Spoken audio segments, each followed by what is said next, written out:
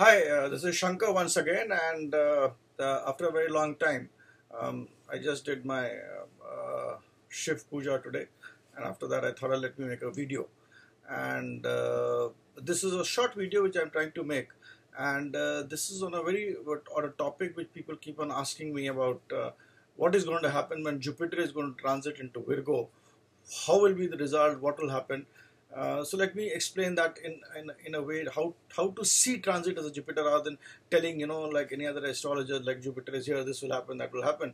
I mean, I consider people watching the video know a little bit of astrology, so this is how it has to be seen. Now what is important, जो बहुत ज़रूरी होता है कि Jupiter जो है is a planet of expansion. So wherever it sits, it expands. If it is in your 6th house, it can expand the number of opponents which you have. If it is in the 8th house, it will expand fear. If it is in the 12th house, it will give you losses. So remember one thing, Jupiter is a planet which expands things. So expands both positives and negative things. So that is very important. Jupiter. What happens?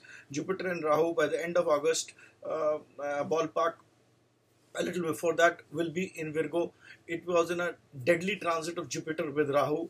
Rahu is a planet which is known as, it's a demon, Rakshas hai, or it creates illusion, it creates delusion, it creates fear.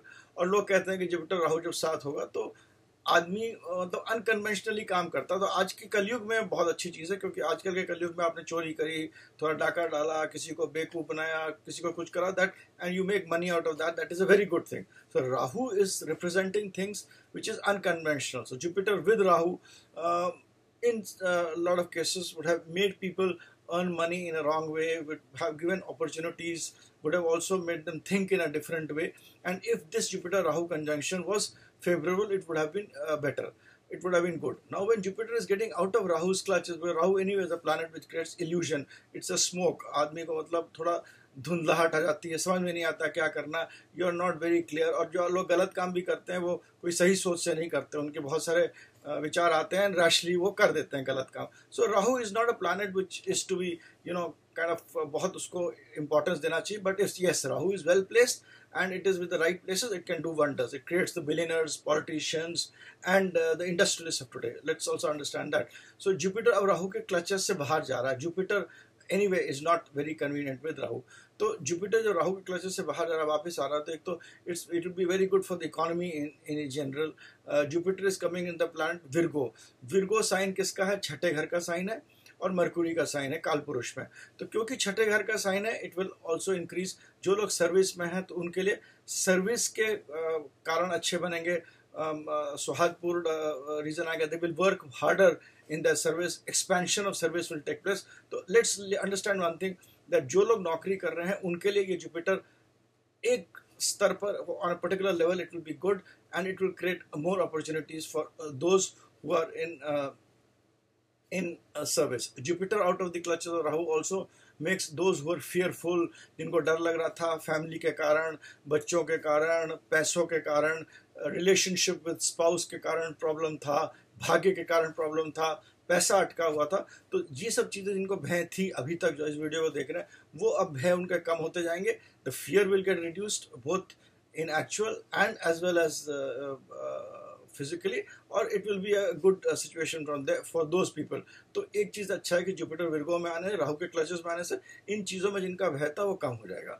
Business के लिए अच्छा है क्योंकि Mercury is the lord of the sign Virgo. तो Mercury rules business, it actually rules consultancy, commission का business. तो जो लोग इन स्तर में कमीशन, कंसल्टेंसी, इन सब चीज़ों में है, मैथमेटिक्स, स्ट्रैटेजी, प्लानिंग, फिगर्स, उनके लिए भी अच्छा टाइम है. तो जो लोग इन चीज़ों में जूझ रहे थे, ठीक नहीं हो रहा था, since Jupiter in Virgo generally will do good.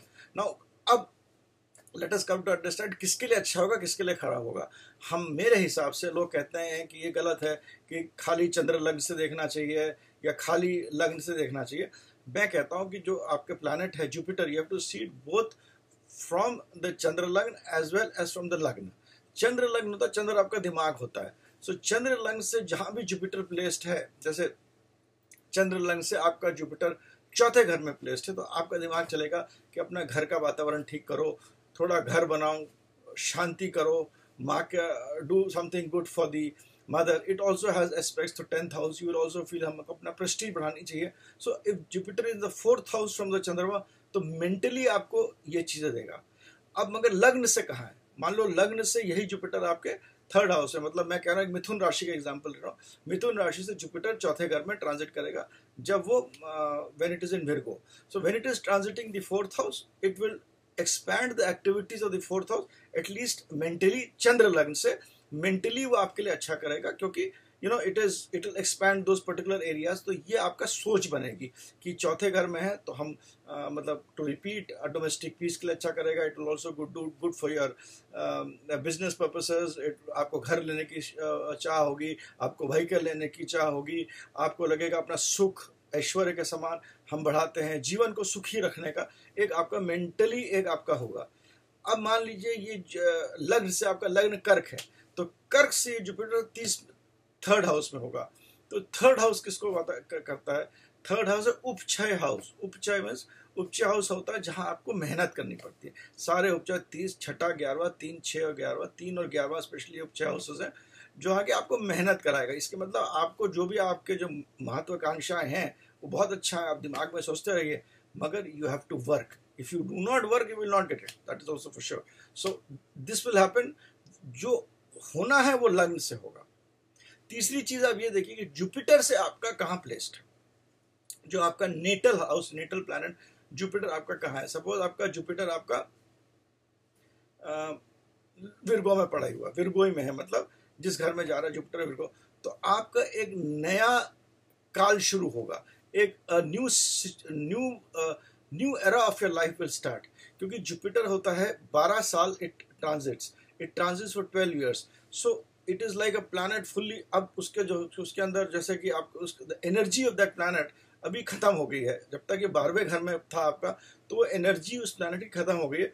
और जब जुपिटर आपके नेटल जुपिटर पर अगर ट्रांजिट कर रहा है, जैसे कि विर्गो में होगा और उसके ऊपर ट्रांजिट करेगा, तो दिस इज द टाइम कि आप अपना एनर्जी लेवल को, एनर्जी जो प्लैनेट है वो इंक्रीज करेगा और आगे बढ़ेगा. अभी तो थक गया, it is like it is tired, it has got dissipated. Now the energy has got dissipated, so Jupiter transit करेगा. So this is the time when the energy will get enhanced. तो इस तरह आपको देखना, you have to see it from various aspects, but most important is see it from your moon, see it from the ascendant. From the moon आपकी mind होगा, from ascendant it will tell what will happen, and from Jupiter this is a भृगुनाड़ी system also कि एक Jupiter का transit का time 12 साल होता है. तो मोटा मोटा लोगों की अगर आप देखें जिंदगी में, एवरीबडी की लाइफ एक पर्टिकुलर कुछ दिशाओं में ही चल रही है. हमारी लाइफ, एक गरीब आदमी की लाइफ और एक अरबपति की लाइफ, कुछ फर्क नहीं है ज्यादा. सबका वही 5, 6, 10 चीजें हैं, उन्हीं में लोग जूझ रहे हैं. कोई मतलब सोने की कुर्सी बैठा है, कोई हीरे की कुर्सी बैठा है, कोई चांदी की कुर्सी बैठा है, कोई लोहे की कुर्सी बैठा है, कोई जमीन पे बैठा है. यही ना 5-6 तरह. तो तो पहले से आने जो भृगुनाड़ी सिस्टम, इससे ये पता लगता था कि भाई क्या क्या चीजें आपकी, मतलब किन चीजों में आपको फोकस करना चाहिए. तो एस्ट्रोलॉजी का महत्व यही था कि भाई ये देखो कि आप क्या कर सकते हैं. तो जुपिटर जब 12वें घर वही होता है जुपिटर में. फिर जुपिटर का ट्रांजिट हम आगे देखते हैं कि जुपिटर के ऊपर ट्रांजिट करता है, एक नया दिशा लाइफ की शुरू होती है. जब जुपिटर दूसरे घर में जाएगा तो आपको लगेगा अपने फैमिली का करो, थोड़ा पैसे का वो सब होगा. तो you have to see Jupiter from Jupiter. And also there is another thing which I don't want to confuse here, but Jupiter के हिसाब से भी आप देखिए आपका प्लैनेट क्या है, कहाँ है, क्या है. इसी तरह जब आपका 6th, 8th और 12th ये 3 घर हैं, इनमें थोड़ा ध्यान रखना चाहिए. अगर लग्न से या चंद्र लग्न से आपका Jupiter is placed in 6th, 8th और 12th, there is a problem. 6th house होता है ओपोनेंट का घर होता है, सामने वाले का घर होता है. इसके मतलब सामने वाला प्रबल होगा. सामने वाला प्रबलता उसके आदमी में भी हो सकता है, एक आदमी उसका आपका उधारी भी हो सकती है, आपकी बीमारी हो सकती है. तो जब जुपिटर चंद्र लग्न से, specially from the main ascendant and if from both it is in the 6th house, be careful. 8वें घर का होगा तो आपको भय दे देगा. अगर दोनों चंद्र लग्न से भी और असेंडेंट से भी और जुपिटर मतलब नेटल जुपिटर सब जगह से 8th प्लेस्ड हो गया आपका, तो आपको भय भी होगा, लॉस भी होगा, टेंशन भी होगा. 8th हाउस डेथ नहीं करता है, डेथ हम 3rd हाउस से देखते हैं. तो टेंशन भी होगा, सब कुछ होगा. 12वें घर में होगा तो आपका एनिलेशन होगा, मतलब आपका लॉस होगा. अब लॉस आपका 3 ही चीजें होती है आदमी की. वेल्थ लॉस हो सकती है, कैरेक्टर लॉस हो सकता है और हेल्थ लॉस हो सकता है. तो जब 12वें घर से होगा तो ये लॉस का एक चीज होगा, ये आपको देखना पड़ेगा ये लॉस किस चीज पे होगा। बट जब भी अगर चंद्र लग्न से मेंटली वो कर देगा, एसेंडेंट से जब 12वें में प्लेस होगा एक्चुअल कर सकता है, और एसेंड और जुपिटर से अगर 12वें में होगा तो भी मतलब एक्चुअली में जुपिटर अगर अपने से जुपिटर, जैसे कि जुपिटर किसी का मतलब समझ लीजिए विर्गो में था जो उसको एग्जाम्पल दिया, और जब जुपिटर लियो में ट्रांजिट करा तो वो बहुत बड़ा पोटेंशियल है कि आदमी का लॉस करा दे, क्योंकि अपने से जुपिटर 12वें घर में प्लेस था, ठीक है ना। तो it can potential, you have to also see it from the चंद्र लग्न ऑल्सो एंड फ्रॉम द लग्न ऑल्सो। तो चंद्र लग्न मेंटली बताता है क्या हो रहा है, एसेंडेंट बताता है जो चीज हो सकती है, मतलब जिस चीज का आपका कारण बन सकते हैं। थोड़ा सा जुपिटर को देखिए, अगर वो उसको रीइंफोर्स कर देता है तो आपका उसमें प्रॉब्लम होगा। इन तीनों चीजों को देखकर आपको अपने जुपिटर की ट्रांजिट के बारे में देखना चाहिए। जिसका जुपिटर जुपिटर के ऊपर ट्रांजिट कर रहा है, it is also starting a new phase and it is a good thing to happen. So मेरे हिसाब से 6th, 8th और 12th है वो थोड़ा सा जिनका चंद्र लग्न से, असेंडेंट से, जुपिटर से, उनको थोड़ा ध्यान से मतलब चलना चाहिए, थोड़ा एहतियात बरतना चाहिए, और यही बताता है। उसके बाद हम जैसे एस्ट्रोलॉजी में प्रेडिक्टिव एस्ट्रोलॉजी का मैं पार्ट 1 बताया, पार्ट 2 बनाऊंगा। उसके अंदर इफ यू सी योर दशा इन योर भुक्ति और ऑल्सो मतलब उसको फोर्टिफाई कर रहा है तो भाई थोड़ा और ध्यान रखिए। तो इस तरह आपको अपने ट्रांजिट को, जुपिटर के ट्रांजिट को देखना है। और एक चीज और मैं बताना चाहता हूँ before ending the video, Shani और मंगल का ट्रांजिट एक बहुत ही मतलब भीषण ट्रांजिट था, जिसमें लोगों को अगेन जुपिटर राहु भी एक ऐसा ट्रांजिट था जहां पर negative elements and negative thoughts and negative ways और research, conventional, unconventional methods etcetera were going to pay. And Shani Mangal also is a thing which is a tough transit, tough transit जो कि इन चीजों को बढ़ावा दे सकता था, both in a positive and negative है। वो भी अक्टूबर नवंबर में बाहर चला जाएगा। तो इसके मतलब जो लोग परेशान थे, परेशानियां जनरली उनकी थोड़ी कम होंगी, मगर अब कितनी कम होंगी या ज़्यादा होंगी, जिस मेथड से मैंने आपको बताया है, अपने लंग से देखिए फॉर टू रिपीट, मेंटल के लिए जो चीज़ घटित हो सकती है उसको असेंडेंट से देखिए, और अपने नेटल जो चार्ट का जुपिटर है उससे देखिए।